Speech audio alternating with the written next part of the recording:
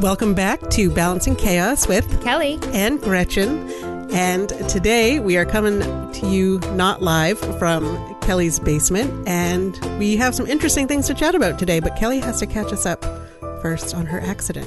Yeah, so I've been in contact with the gentleman whose car I hit a few weeks back. I can't remember what episode that was when I confessed my crime. I'll have to look and see. I'll put it in the show notes. But we have been in contact. We have been texting, and the grand total of my damage is $75. So I'm going to pay the shop and brewer a check, and we're going to have a peaceful end to this story. Well, that's good. I'm really glad this didn't end up with you in jail, because that would have been tough. Although we could have done like those payphone jail recording calls and just do it every 20 minutes and have to put in more money. It would have been fun. Would have been good. Do they still have those?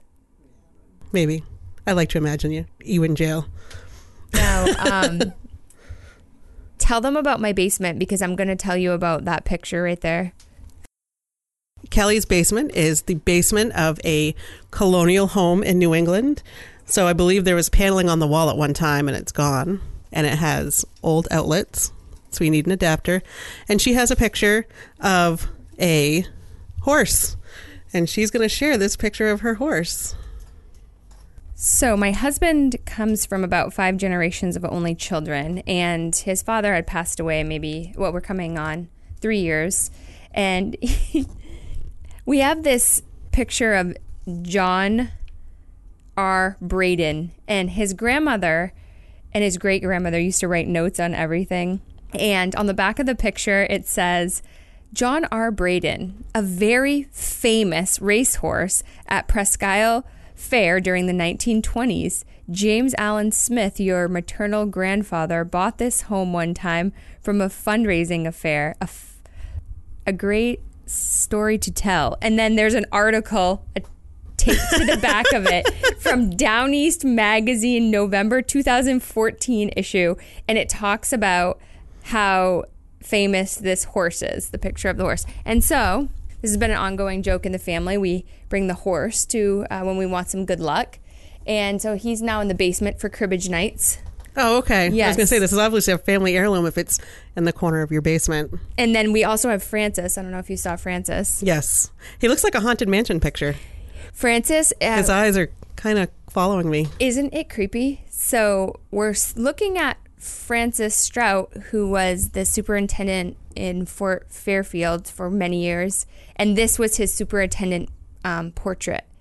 We had always planned to donate it to Fort Fairfield when we received it, but then it felt wrong. So that is also in the basement for good luck. So these are James's good luck charms for. Does it work? He thinks it does.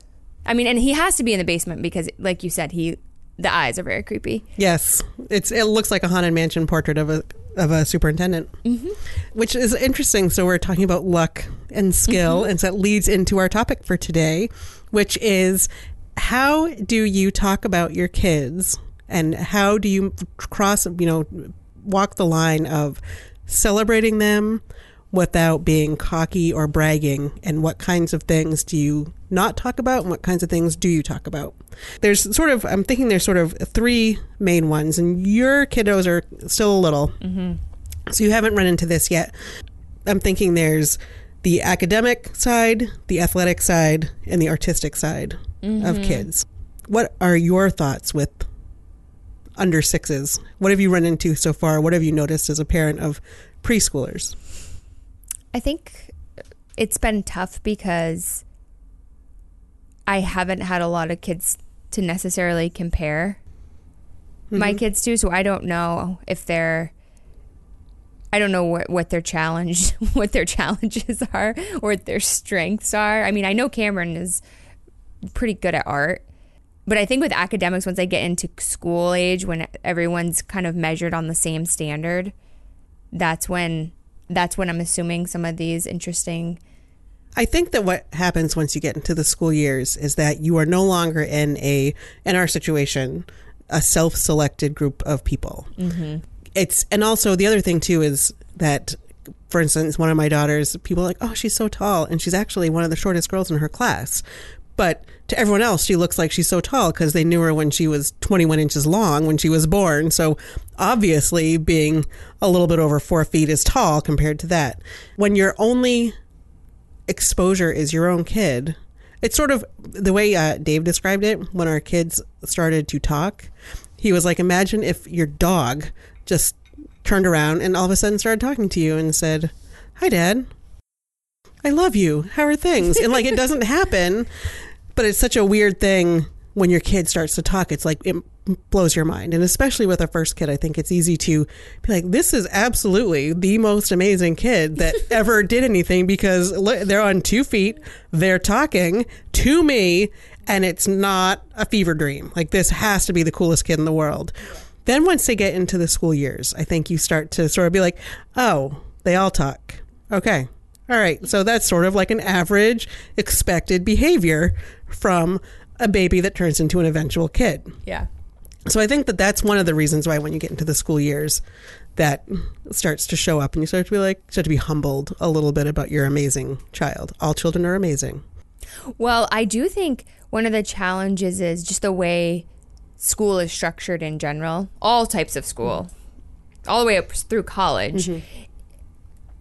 There's typically an emphasis on a couple areas. And let's just go back to the art, for example. Cameron really enjoys art, and he goes to some art camps, and he likes to do art projects at home. But in school, art is only, I think, every other week in our schools. So even if you were phenomenal at art, in the day-to-day culture of the school, it's not going to be part of your label or your celebration. Right. Because there's so many other things that are the primary focus. Well, until he gets to high school and starts giving the other kids tattoos, and then he'll be known for it. Oh, they do that. Well, I'm sure he will. He'll just make his own gun. Going back to your prison time. No, he'll be the one that has the cool like notebook covers and stuff like that. Yeah. Drawing cool stuff like that. I think that that's totally true. That when they are artistic, it's not exactly something that gets celebrated in public schools. Just like empathy doesn't really get celebrated. Right. I'm all about multiple intelligence. I think there are multiple intelligences, and I can think of students that I taught when I was in the public schools who struggled with the traditional things, but one kid was basically a backyard mechanic, and he would take apart engines and put them back together. I couldn't do that. I could diagram a sentence, but I couldn't disassemble a car and get it back running again. But he was very skilled in that, and it was a strength of his, and there was no place for that in a K-8 school except for to be a teacher who knew it existed and to try to encourage it and to have it be something, because it's also hard when you're the kid who doesn't do well in the traditional areas to always be the one who doesn't do well in the traditional areas. Right. And I do think that's something that we really need to evaluate. I don't know the answer per se, but I do see that we've kind of created an infrastructure where the expectation is everyone's prepping for college. And I have seen some things recently where there does seem to be some kind of push or encouragement to pursue other talents. But do you know what I mean? Yes. Every kid maybe that wouldn't be their greatest strength or where their true passion would come out, to go to a 4-year college. Right. And learn about something that doesn't really light them up. The other major issue that I see, and I don't know what you think about this, is that making people choose their degree or their lifelong career at 17 years old, because that's what we do right now. They're doing it earlier than that. It's absurd. The brain doesn't fully mature until age 25, and we make children. Was your major nursing from the start? Oh, yeah. Have you ever heard about the story? Yes. Well, because you were a waitress. Yeah, we talked about that, and I just verifying. Oh, yeah. I never changed, but it's very uncommon. Super uncommon to not change. Mine changed multiple times. Most people's changed. My first major was creative writing. Then I went to school for... it was going to be like a 2-year degree in human services, which would have been like social work.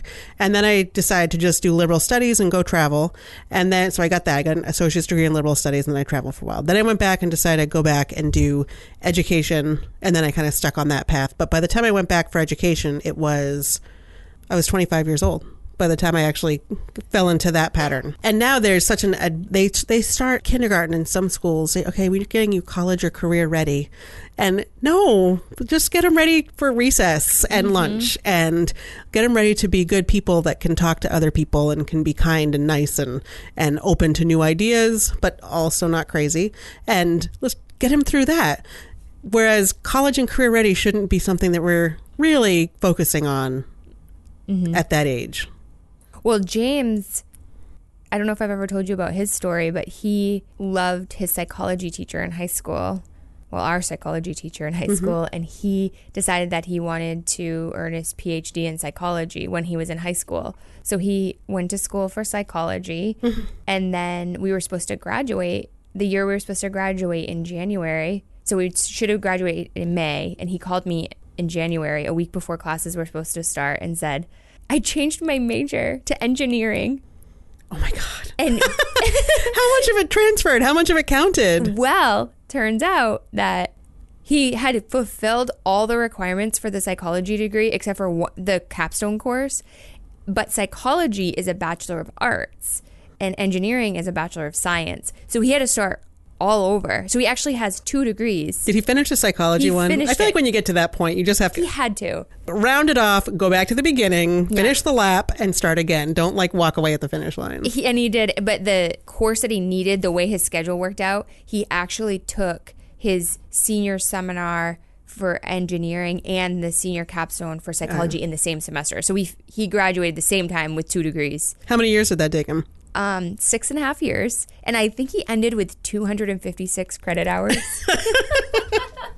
So you remember that debt I was talking about? Yes, that was for there's dollars, and it's all paid off, but there's dollars for every credit. That's for sure. There is a focus on choosing your career and choosing your degree so much earlier, and I am one who, if the girls come home and say, I want to try this, if it's relatively reasonable, I'll say, yeah, absolutely. And it's been interesting in this middle school year, especially for my older daughter, to see all these options she has.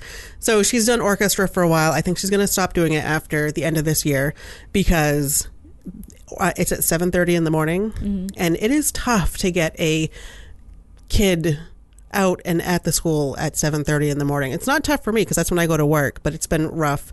And she doesn't really seem to practice as much at home, so she wants to try piano lessons. So we might try piano after this. What did she play in the orchestra? A violin. Oh, I played the violin. Yeah. I quit too. When did you quit?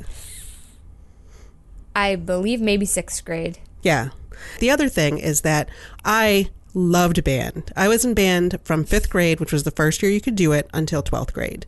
And I had the same teacher every year, because it was a small district. So I had my band teacher was there from 5th grade to 12th grade. What did you play? I played the clarinet and then the bass clarinet, which is big and you have to stand on the floor, which makes it cooler. Yeah. So I did that. But my band teacher was amazing. And once you got to 7th grade, I went to a 7-12 junior high school.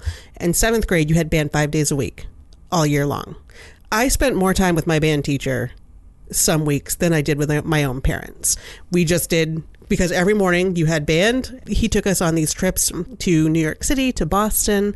We went to competitions. We did parades. We did so much with band, and I loved it. But one of the things that I realized when I was having yet another, oh my God, you have to get out of the house. I have to get you there because it's 7:30. We have to go. Is that I got a lot of what I got from band was that teamwork kind of thing. And I was not an athlete. I was a manager, which still doesn't get the teamwork thing. It just gets you a ride on the bus. I was not an athlete, and Ingrid is.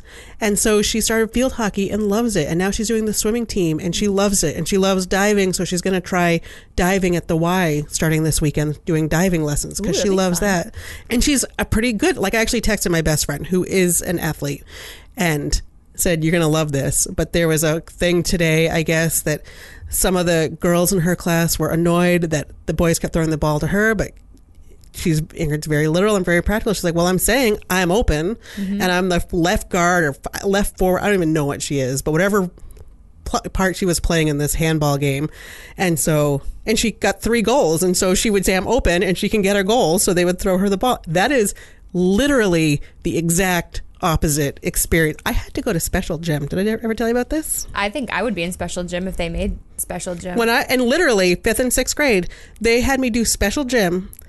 You guys had a special gym in your tiny school? No, I didn't have a special gym, Kelly. I went to special gym. They had a class for special gym? For special kids who were like... What did you guys do? I wore a hockey mask while the teacher threw... I can't even say it with a straight face, but I swear to God it's true. While the teacher threw balls at me to try to get me to stop flinching during regular gym.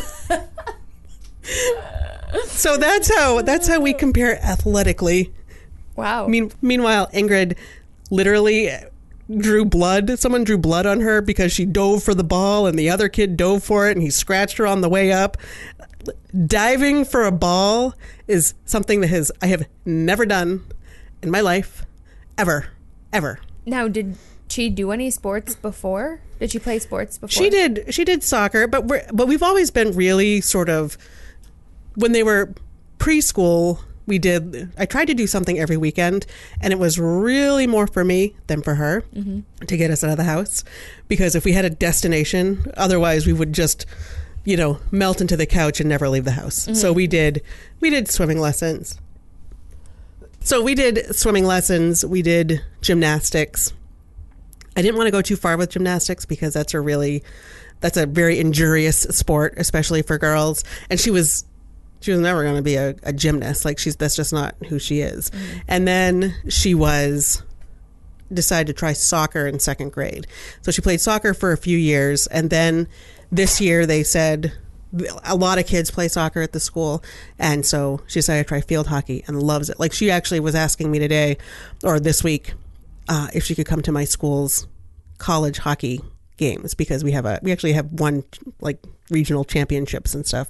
So she wants to come see what a college field hockey game looks like. And she loves it. And it's so funny to see her out there because she is little, but she gets into it and she's good at it and she's very competitive with sports. So I said, all that teamwork and all that stuff I got from band, maybe you're getting it from field hockey. Maybe you're getting it from these other activities that I just never had access to and was never interested in. So sure, if you want to quit orchestra and you want to she'd love to take piano lessons. She has a keyboard in her room that Dave bought off Facebook Marketplace behind a Hannaford.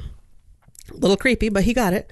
And he like $30 and she plays that all the time. And so she would kind of like to take just piano lessons to learn how to play the piano. But I have said, if you do that, you have to practice it at home. It can't be just a once a week kind of a thing. I think that's one of the things, so trying to give my kids the opportunity and being fortunate enough to give my kids those opportunities is a huge thing, that they can try it out. It's harder for me to let them quit it. Yeah. So our rule is you finish the season. So she's going to finish out the year for orchestra. I'm like, they're counting on you for the spring concert. Yeah. And finish out the year, and then we'll be done with it. Giving them the opportunity to try new things. And then finding out, I would never have ever pegged one of me and Dave's kids as being someone who was really into sports. Like she might start going to church. I don't know.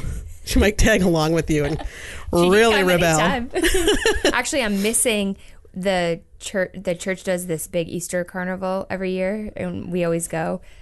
But I'm going to miss it because it's the same day as the gun march in Washington. Easter's a week later.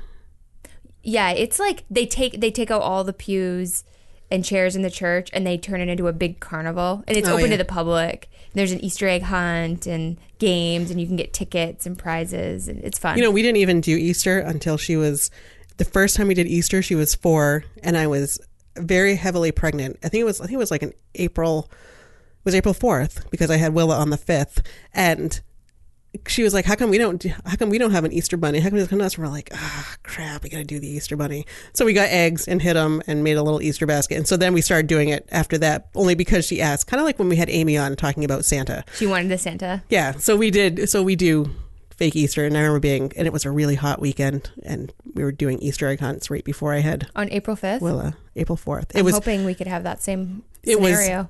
It was so hot, and because both of my babies were were spring babies, my ankles swelled up, and I called the doctor. I'm like, I don't know what's wrong. She's like, yeah, it's hot. I'm like, oh, I'm so glad I didn't have babies in the summer. So yes. So when I look at the athletic piece, it's also hard to try to separate yourself from what your kids want, and so that was really, so I can own that and say, but why would you give up band? I love that, but be like, she doesn't. And so she's not me. She's finding this joy in other places, so we can let it go. But it still feels a little, oh. I think Cameron, I don't know what he'll land on, and that doesn't bother me at all. Maybe James might have a more difficult time with it because James is very athletic and super into sports. But I was just like, he wants to try everything, and I was just like that. Like I used to, in middle school, I'd get dropped off at 6 a.m. I was in science club. I was on student council. I did cheering. I did band. I can't think of all the other things. I was in the newspaper. Everything. All day, every day. And I loved it. I wanted to do everything. And I think Cameron's going to be a lot like that. He's going to want to try and that's how he's been now. Can you share the story about the meetings? What meeting? I mean, I think that's because I was into all that. I wasn't, except for sports, I was into all that stuff too. But the one when he said, who's going to be at the meeting? Oh, yeah. So I was planning to attend the Moms Demand Action meeting in Bangor, and I was telling the kids that we were going to be attending the meeting and there were going to be kids activities and they had to come and that some of their friends would be there. And Cameron said, oh, I already know it's going to be Gretchen and our friends Willa and Ingrid are going to be there. And I said, how'd you know it was going to be Gretchen? And he goes, because Gretchen always goes to those meetings with you. Well, I think it kind of speaks to, obviously, this is not something new that we've always been drawn to, like being involved and doing stuff, right? Exactly. So, and I love that and I love that. And Ingrid doesn't just do sports. She also does like student council. She's a library assistant, very into that, takes her job very seriously, has learned to shelve, which is nice because she gets to see all the books and kind of browse while she's working through her shift. Is this at the school? At the school, yeah. Is it after school? No, it's during study hall. Oh. They have a study hall one quarter a week. So, or one quarter. So she doesn't do homework during it?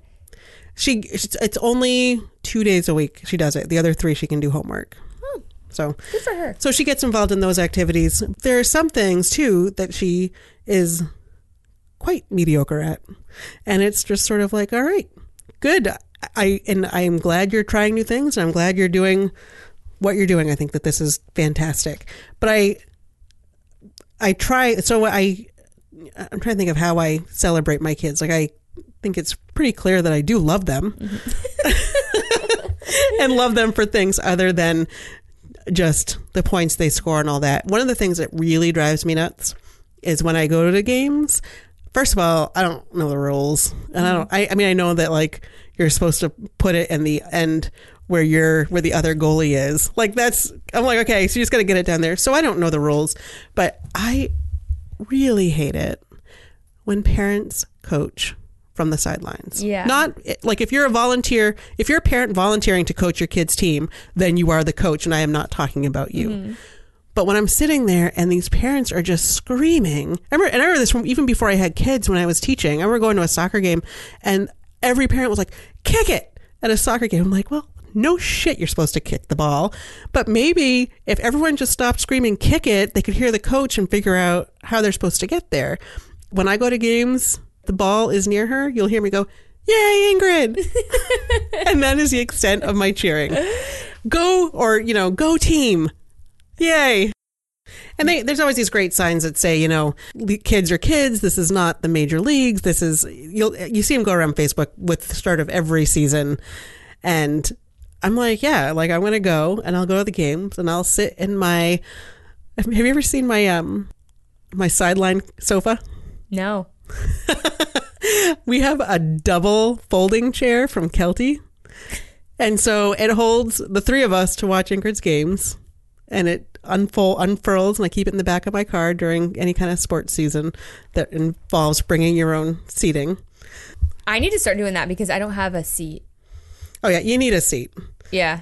And so I just sit back. It has cup holders, and I sit back and I'll get a coffee or go team. Yay. Was that a goal on? That was our goal. Okay, good. Yay. Is it over? What's happening? I don't know. Now, do you think you'd be more fired up about band or Girl Scouts? No, I don't think so. I mean, the other things, first of all, they're not as competitive. And actually this year I learned that middle school is the year that the band actually sounds like music and not just screeching, like organized just string screeching in one room that you have to try not to flinch at and also applaud for, which is tough. But this year they actually sound like they were making music. So I'm kind of bummed that just by the time they figured out how to make music, we're bailing. But maybe Willa will and want to do it. And I've also tried to honor both of my kids. They're both so different from each other and so different from me and from Dave. She's more, and I did drama club because I did all the clubs. I did that too. Yes. The play. Yeah. That involved singing. I didn't sing. Horrible. I'm a horrible singer, and I did solos, and I don't know why anyone let me, because you're saying that in middle school it started to sound like music. Mine still sounded like screeching, like a whale or something. It was the worst. Have you ever seen Steel horrible. Magnolias? No. Oh, okay. That was the play we did my senior year, and I was Weezer, which... Oh, I watched Parks and Rec. Yes? I don't know if I'm offended or not that you think I'm Leslie Knope. Do you know it's not? It's a compliment of the highest order. You need to just keep watching. I couldn't watch after the first episode. You got to keep watching. She just seems like such an airhead. No. Which I know I can present that way sometimes. It starts off, did you watch the first one? Yes. So it's the first one, like it takes a few episodes to get traction, but you want to watch it to understand it and get through. So you're going to want to watch it. So I did plays and I did stuff like that. But that is also, you don't go to your kids, like with sports, you're at games once a week. With plays or with orchestra, it's once a year or twice a year. And Willa is very into theater type stuff, but so she's doing like a show choir thing and she likes it. But I said, do you want to do the next session? No, I don't want to do the next session. I don't like that. It's different plays that they're doing, and she doesn't like the next one's Trolls, and she's like, I don't want to do Trolls. She's done Moana and she's done Sing. Okay, we don't have to do it, but she's interested in, they're doing a Junie B. Jones play this summer, but it's weeks that I have her, so I can't, in good faith, sign her up for it. Like Girl Scout camp happens through there and all that, but they're so different. Yeah. So Willa loves makeup, loves it. And as you know, I've been struggling to find my outer diva and apply it to my face. And that's been a little tough, but she has more makeup than me. I actually borrowed her makeup brush, which I commented on Facebook about, because I was like, oh, this doesn't look right with my fingers. I'm like, well, do you have a makeup brush? Oh, sure, Mom. Here, you can have this one. So I had one of her, and it's like a real tool, because I will buy her like the real sets at Ulta for not like the $40 ones, but the Ulta brand. They're usually at Christmas will be like $10, and it's 27 glittery pink eyeshadows, and she loves that kind of stuff. But so she's let me use one of her tools, and I went and bought my own. But she's so wants to be glamorous and all of this, and Ingrid wears free shirts that she gets from camps, and it was like, yeah, whatever, this and leggings. It's just different. It's weird how they're so different. It is. My kids are so different too. And Cameron wants to do all the things. Maxwell wants to sit at home by himself. I mean, he would never leave the house if we didn't let him. If we let him stay here, he would stay. And in Cameron, he has to be deathly ill to miss school. He'll hide sickness because he doesn't want to miss school. Maxwell, he woke up this morning, he goes, I still have a fever. Yay, I can't go to school. He has a good time when he's there too, but he's just such a homebody. I can't see Maxwell getting involved in very many things, because I think it's exhausting. I think he's going to be more introverted, and it's going to be exhausting to him to do much extracurriculars, even though I'm going to try to encourage him to, because I think it is important for you. I think it's good to find something that you can do that you can feel like you're learning and a different skill. And getting better at. Second grade was when Ingrid tried soccer, so the soccer thing was kind of, I was like, oh, Lila, do you want to try soccer? And she was like, no. Like, why would I do soccer? No. I was like, okay, even though you're very glamorous, I just want to make sure that you know that Sports are an option too if you want to try one. She's just like, no. Now, have you had experiences with peers or parents talking about academic performance? I have. I'll hear people talk about various things and different stuff, and it's just sort of, I think it sort of peaks and then it drops down as their kids get older, and you realize that they're all pretty much kids. And then sometimes I think some of the smartest kids in the room have the quietest parents, and just don't need to advertise it and don't need to get that sort of recognition. It's so funny. I was just having this conversation with one of our friends. Her son is quiet and does really well. And she was talking to me about this. And I said, I see it as a college professor. There's this usually, and I don't know what your experience is like, but 99% of the time, the students at the top of the class are usually also not the quietest, but the most humble. Yes. Yep. Humble. They do the work. They get it done. They don't nitpick about 2 points on their test. And then they're also the toughest on themselves too, I find. They're the ones, if they earn a 95, they will be in your office wanting to understand how to do better the next time. They always are prepared. They have the questions ahead of time for written assignments, etc. Absolutely. I think that they worry, or they're the toughest on themselves or worry the most. And then you've got the other students who maybe should be in and aren't, or the ones who think that they're the top and maybe the loudest when they don't realize how far ahead other people are from them. So that's interesting that you find that with the kids' parents as well. I think so. Sometimes, when someone's crowing really loudly, it's like, are you saying this for me or are you saying it for you? And I think it's good. I think it's really important for your kids to hear you say nice things about them, but also not to make it so that it's like an uncomfortable thing. So just, for instance, with field hockey, I actually made a point to go speak to the gym teacher who was also the field hockey coach at parent-teacher conferences. And Dave was like, why? I'm like, well, I just want to tell her. I feel like it made a big difference in her adjustment to middle school. And I just wanted to thank her because I didn't really talk to her. There's a lot of kids on the team.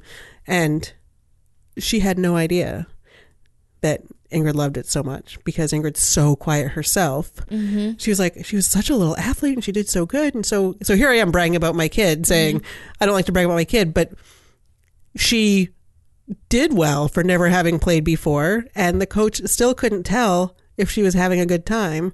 She knew she was doing well, but is she enjoying it? Like she kind of sits quietly on the bus and does whatever. And I was like, no, she loved it. And it was kind of nice to have that conversation with the coach to be able to tell her, thank you for making this a good transition to middle school.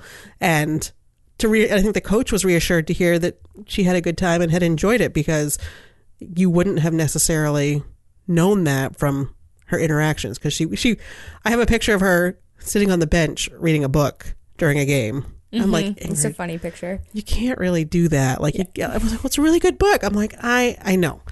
Just put it down, walk away, pay attention to the game. Yeah. In case you need to go in, you know which goal you need to put the ball thing in, whatever it is. I think that that's another piece, is that even that your kids shouldn't be able to hear you say nice things about them, but it shouldn't be a bullhorn.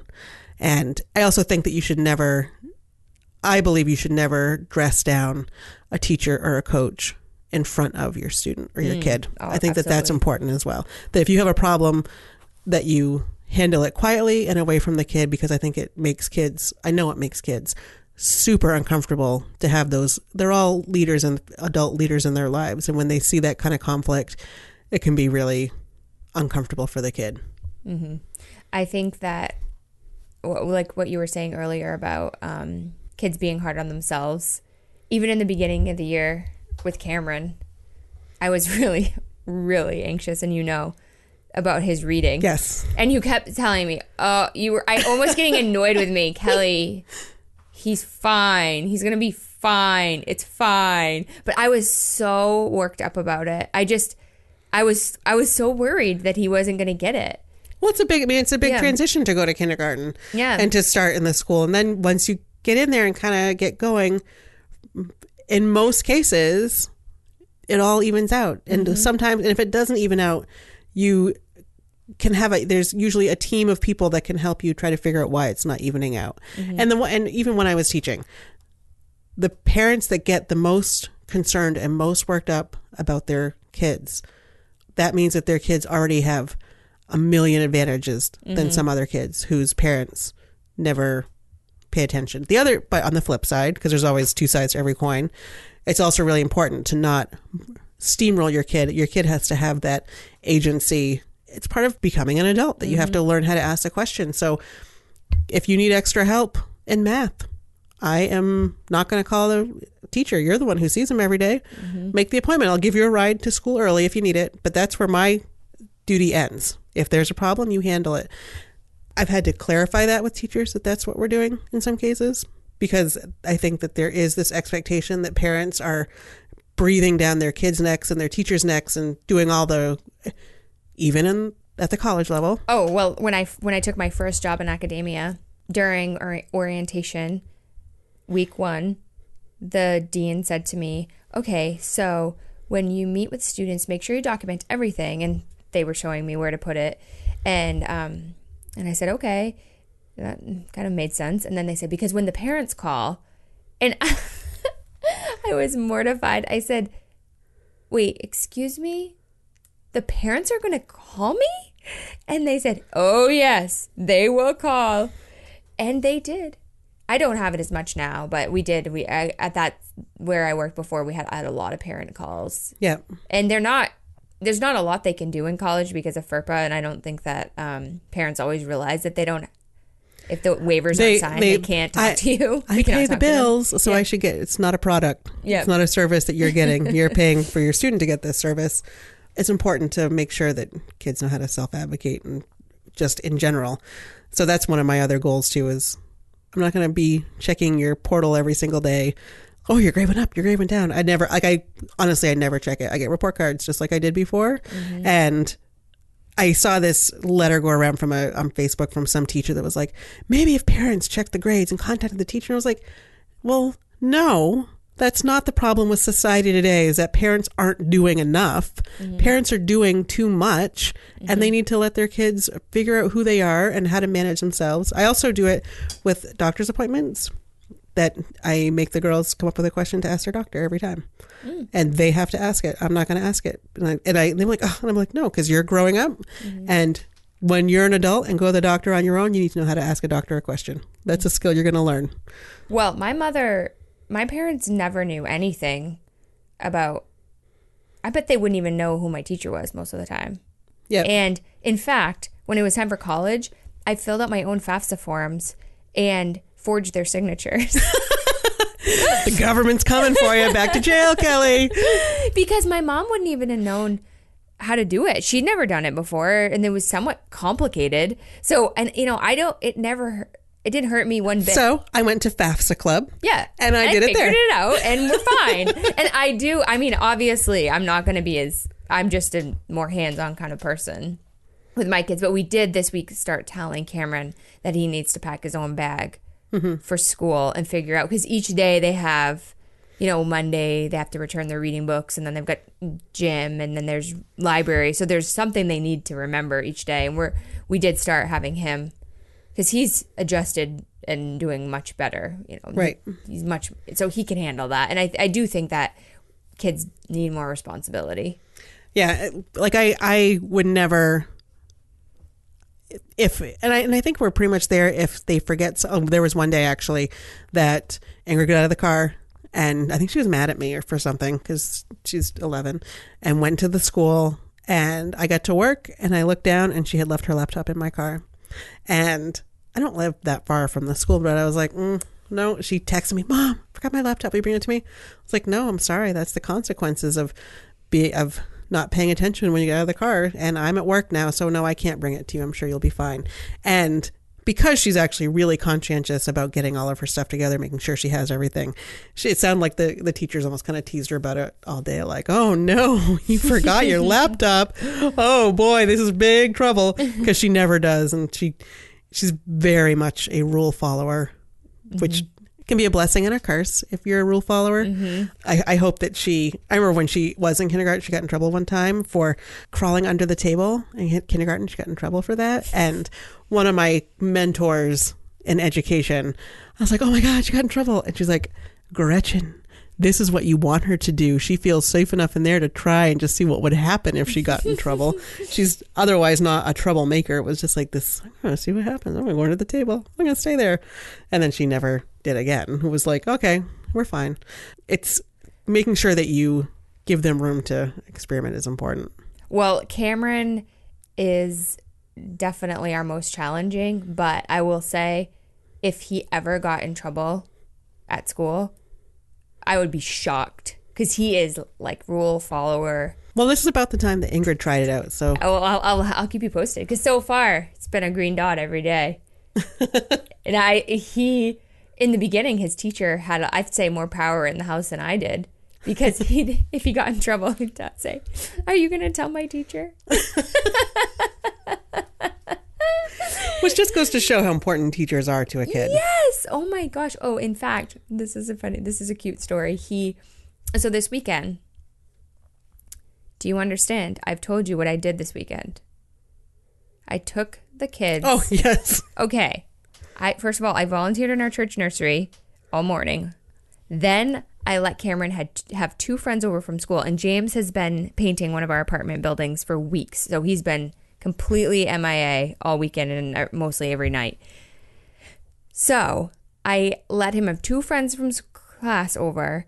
And of course I have Maxwell. So I had 4 kids at my house on a play date. Then I took all 4 kids to the planetarium on campus. Did they stay awake? Oh yeah. It was for kids. No, I know, but even the kids ones, sometimes one of us falls asleep. Oh no, it's cute. It was Big Bird, Sesame Street. Oh, and they were just a riot because then they ran into another little girl who goes to the school. So they were like a pack. They were all holding hands through the show. Or the planetarium seating was packed. And they have a grad student who runs some Q&A. And all 5 of them were answering all of his questions. No. And then they were talking about the constellations. And they said, "Oh, you think a lion is a dog?" Oh, they were so funny. So then I took them to the pool. And we came home. Okay, so in Cameron's classroom, every day they do share. They have to tell something they did the night before. Okay? So I did all that. Do you want to know what he shared? What? That he saw his teacher at the grocery store on Saturday. That's like the time. What was going on? Wow. There was one day I had something going on, or Dave had to take the kids to ski. So he took them out. Yes, you said. So I am the one who, Dave does not ski. I am the one who takes them out, manages their lessons, manages their gear. I take them to Sugarloaf. I unbuckle and buckle their boots. I get them into their snowsuits. And I have done this happily for, how many years have I been doing it? 8 years, because Ingrid started when she was 3. So for 8 years, every season, I am the one who, skiing is my thing. I take care of it. And this one day I had to have him do it. So set him up and I was like, look, and then because he doesn't do it, I was like, okay, this other mom is going to be out there. She can help you out. She knows how the boots work. So ask her if you need any help, but just thanks. The next week I was back on ski duty, buckling up Willa's boots. And she says, "Daddy does it better." I could have driven home and left them there to live on the ski hill forever. And I was like, no, you don't get to say that. Your daddy does a lot of things that are awesome and wonderful, but this is one thing that I do best. And just because he showed up once to do it does not mean that he did it better. She was just, well, daddy does it better. One time he did it. Oh, that is awesome. But yeah, I think for me, I think that I wish in our society we could all have a broader definition of success. 100%. And just to say, okay, you know, because we need people everywhere. And this is the other thing that I get a little worried about when we start really hyper-focusing on college. It's not that I don't think everyone should go to college if they want to or anything like that, but we almost have created a hierarchy of success in this weird, subtle way that I think is unhealthy. And if you think about it, I mean, we need people in all these types of jobs, and especially the trades. Oh, yeah. And we need people who can manage, who have really good interpersonal skills to work in trades. And quite frankly, people who work in trades, they make so much money. Oh, yeah, they make more than you or I. Yes. So I'm not exactly sure how. Or our husband. I mean, Absolutely. they probably make more than Dave and I combined. Yes. And so I'm not exactly sure where we got to the society where we started to not promote certain fields and value. And it's not that we don't value them, but you know what I mean? That the definition of success is made here. Oh, yeah. Did you hear? He went to Harvard. Like somehow that, or he wants to be a doctor. Like somehow that is put up on a success level that's perceived as better than, he's an artist or he's a plumber. Right. I don't get it. And we need all these things in our society. And I think we need janitors, right? We need secretaries. We need pizza delivery boys. And those are the people that you want to, treat everyone with respect. But it really frustrates me when I see people treat, whether it's a waitress or a custodian or the person holding the door at the airport, every single person deserves, and it's a little thing, and I'm sure lots of our listeners do this, but the guy who cuts my meat at BJ's, it's always a thing that I'm always like really pointed to look him in the eye, take my turkey, and say, thank you. I hope you have a great night. And I feel like it's appreciated. Maybe I'm just patting myself on the back, but just because you're cutting meat and I'm not working on a Sunday because I have a Monday through Friday mostly job doesn't make me any better than you. Right. Oh, absolutely. I always get into interesting, actually at Hannaford, there's one person who works in the deli. She's so good. She always asks what I'm cooking, what recipes do I have on this? She asks me what's in it, what's it taste like, have I ever cooked it before, am I having friends over? She's so good. And I love it when people really embrace their jobs of all types. I don't know, have you ever seen the video? I think it was on the news at one point, but there's a YouTube of it, of the woman who works at the toll booth. I've probably seen it. Oh, it's awesome. She's like, hi, how's your day? Great, have a great day. And it's really easy to make a difference on someone's life in just a very simple way. Yeah. It doesn't take much, but I think part of the reason why people are not happy at their jobs too is because we're constantly on a quest for something better, or some jobs just aren't perceived by society as successful. So therefore you're just automatically kind of miserable in them. That it's unfair to call things unskilled labor when there's not a real defined term. So you'll see that there's more jobs, but it's unskilled labor because every job requires a skill, and whatever that skill is, it's really demeaning to all of these systems that support us through every day. You might think that a truck driver is unskilled labor, but he's what if we didn't have them anymore? Yeah, exactly. You wouldn't think that. Exactly.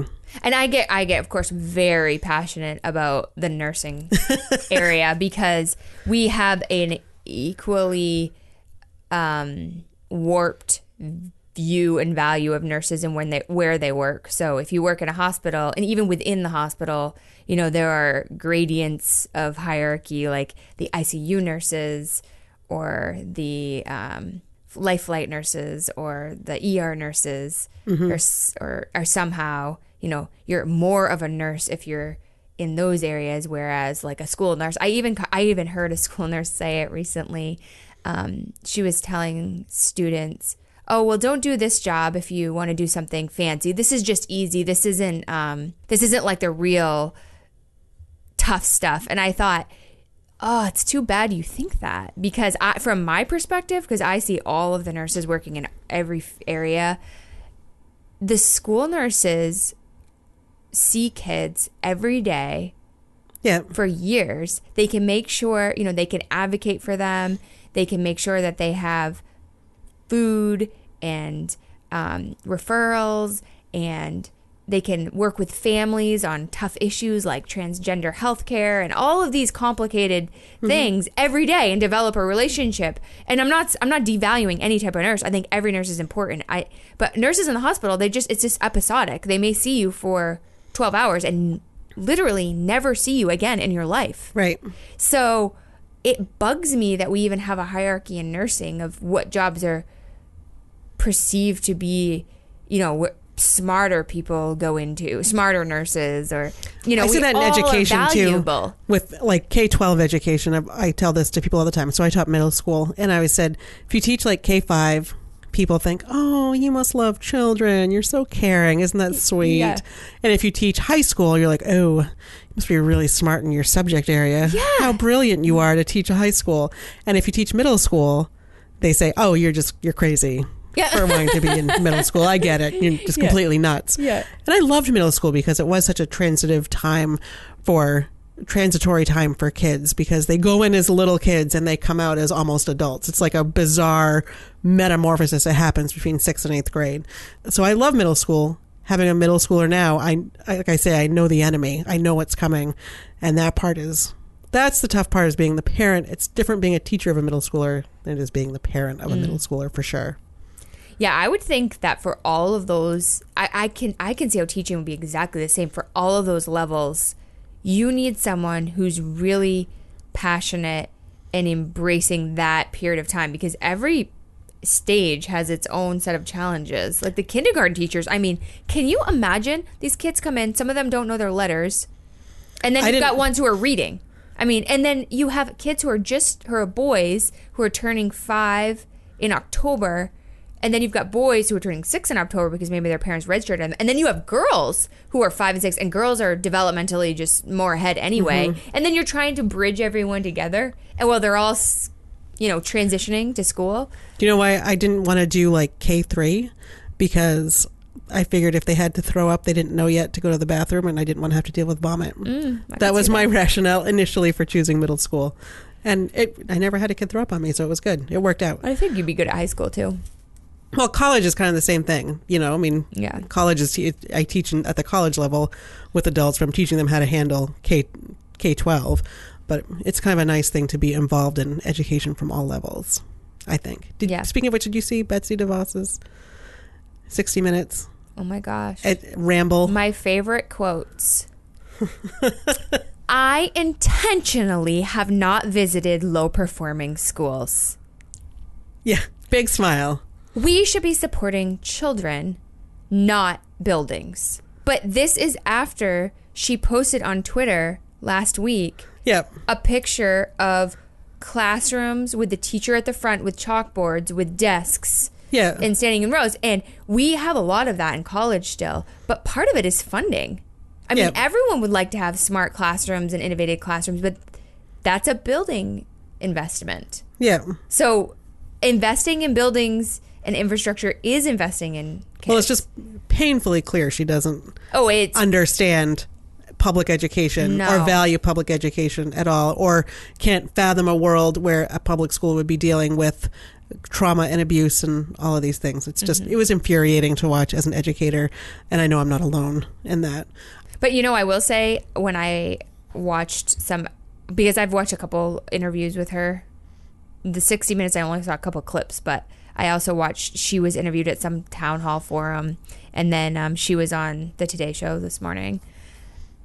One thing I will say is that any woman out there, any man too, but since we know that our listeners are about 98% women, yes.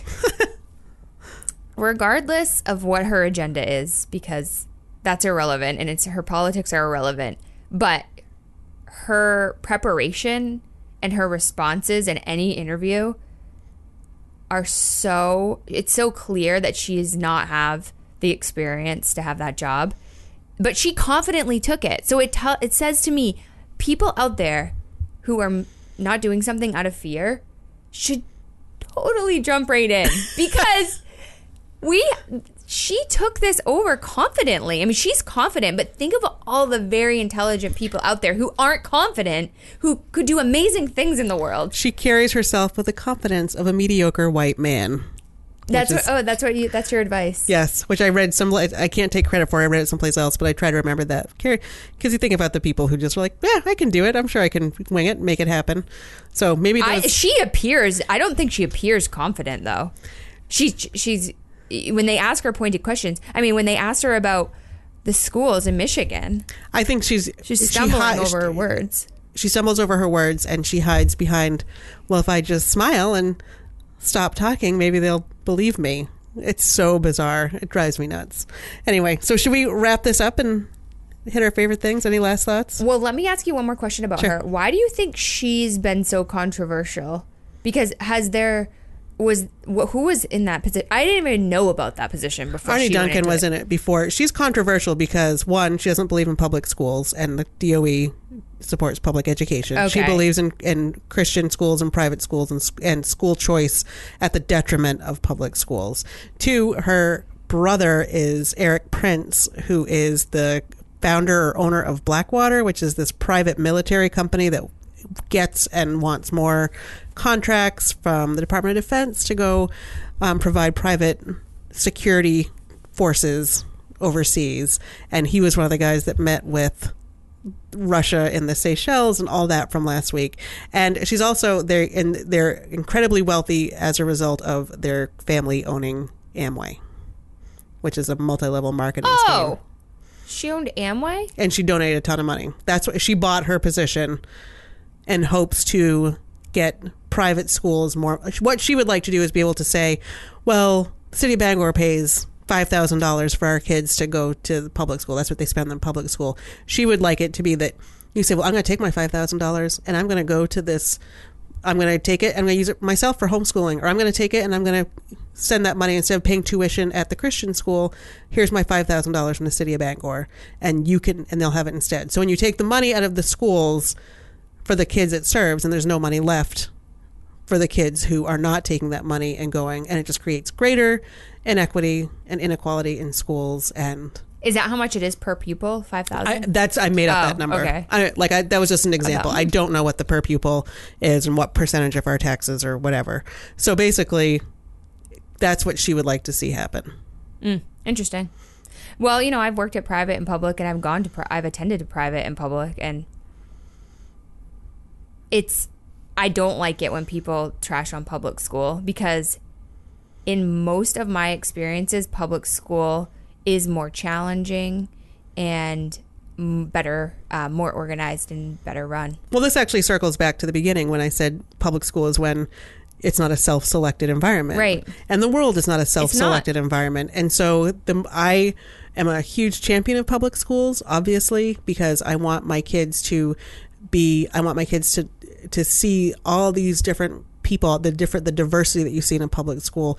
And I don't mean diversity of race or income, but that's in there. But even the diversity of learners and the diversity of different things. We actually went to a sports competition where there were private schools competing who did really great, had these amazing routines, and talked about it afterwards. And I said, well, those are schools that don't have to take kids that don't have the money to go, and they don't have to take kids who might have special needs, and they don't have to take kids who might have problems at home that lead to problems in school and things like that. And I said, I would much rather have you be part of the crummy team that is made up of people from all walks of life than just people who are exactly like you, who can have private coaches and do all that kind of stuff. But I mean, even with public schools, oftentimes, at least in our district, their athletic teams are also the best. Oh, yeah. So it's not just about the money. Right. At this event, it felt like there was a very clear divide between public and private. Cheering competition? I have no comment. It felt like there was a divide there. But I'm like, but whatever, it's a divide. So I would much rather have my kids be cheering on the scrappy public school team than the perfectly polished non-public school team. That would be my thought. All right. Favorite things? Favorite things? So I am going to go with Sephora is going to be my favorite thing this week. Ooh, Gretchen. Because I still have not quite landed on what I want, but Sephora has been super awesome and trying to get me there, and it's a little intimidating for someone like me because their employees are very heavily made up. Like, they have the drawn on eyebrows. I told you this is Yeah. a new thing. I don't understand it. And so I'll say, I'm like, Don't want the I'll say, you know what? I say, you're very made up and it looks beautiful and it's very artistic and you're very creative. However, I just want to look a little bit more even and a little less 42. That's all. Fill in some gaps here, fill in some holes and some lines, and just make my skin tone a little bit more even. That's all I want. And I don't want it to cost a fortune, and I don't want to look that made up. And they were awesome. They're like, well, no, I work at a makeup store. I'm like, oh, and I know. And that's great. And I really appreciate how artistic you are. I don't want that. And so they were really awesome. They had a color matching tool, and then they gave me 6 free samples. And then said, if you don't like it, come back in, get 6 more. If you think that this color is a little bit too dark or a little bit too light, just bring back the bag. We'll go up 1, we'll go down 1. And they've been really helpful with that. I'm so proud of you. And I've heard you've also bought the blending ball. I bought the blender ball, and that was on the recommendation of a listener and friend and former student and current teacher, which ties it all in together. Have you tried it? I used it today. Oh, and I did notice that her makeup looked I couldn't tell she had makeup on, but I knew she'd been trying it, and her skin looks porcelain right now. And this is it's late at night. Yes. This is way end of the day. I bought the Beauty Blender and I'm going to try that too. I also bought the Urban Decay Optical Illusion Primer, which has like a pink tone to it, but that is like a little bit of spackle for the crackles. So you just fills in some gaps. That little gap fill right there. But and I actually bought the small trial size because I had liked the sample. I was like, well, I'll just buy that. And I'm waiting. There's a little fire in our Sephora recently. Oh, really? Yeah. And so they had like some sections that had to be cleaned out. I was talking to the woman when I went the first time, and they had to get rid of any open product. So all the samples had to go, all the brushes had to go, like all this stuff. So there's a couple others that I want to try before I really commit to one product and one shade. But they have been very helpful to me, who is, again, I don't know where my children came from, because Willow would color match me in a minute, and she does wonderful makeup, and I struggle. So that's my favorite thing, Sephora. My favorite thing for this week is Not So Empty Nest around the corner. Mm-hmm. I really love this store for gifts because there's Maine-made gifts in there from local artists, I guess we call them. I always can go in and find something unique and cute. And also, I don't like big stores. Mm-hmm. They overwhelm me. I actually hate shopping. I hate it. I am the reason why I am contributing to the reason why retail stores are shutting down. You know that Target Red Card now has free 2-day shipping? Yeah, I'm really excited about that too. Okay. Because I see all these memes on Facebook that say like, you don't go to Target with your list. You let Target tell you what to buy. And all this stuff. And I just think, nope, don't feel that way. I want to go in and get what I need and get out. And in fact, when I have to do a lot of shops, I'm exhausted by it. Mm-hmm. It just drains me. I don't like shopping at all. So anyhow, I like that store because it's just fairly small and it's quick to find something. You can be in and you can be out and you can have something that's unique and personable, and they wrap it for you. And made by an artist. And yeah, and it's supporting finding success, and you're supporting local business. And it's in a neighborhood business too. So yes, awesome. So the Not So Empty Nest. Yep. You can always leave us a review on iTunes or Stitcher. You can shoot us an email at balancingchaospodcast@gmail.com if you have any questions. And you can find us on Facebook, Twitter, and Instagram, where I already posted an Instagram story. You will have missed it, but if you saw it today, and then you'll know when we were recording, but I posted a picture of Kelly's historical horse head, and you'll see that in the stories. John R. Braden, very famous horse. I've never heard of him. No, me either. But apparently all the horses know him, so that's what's important. So until next week, we will see you later. Bye. Bye.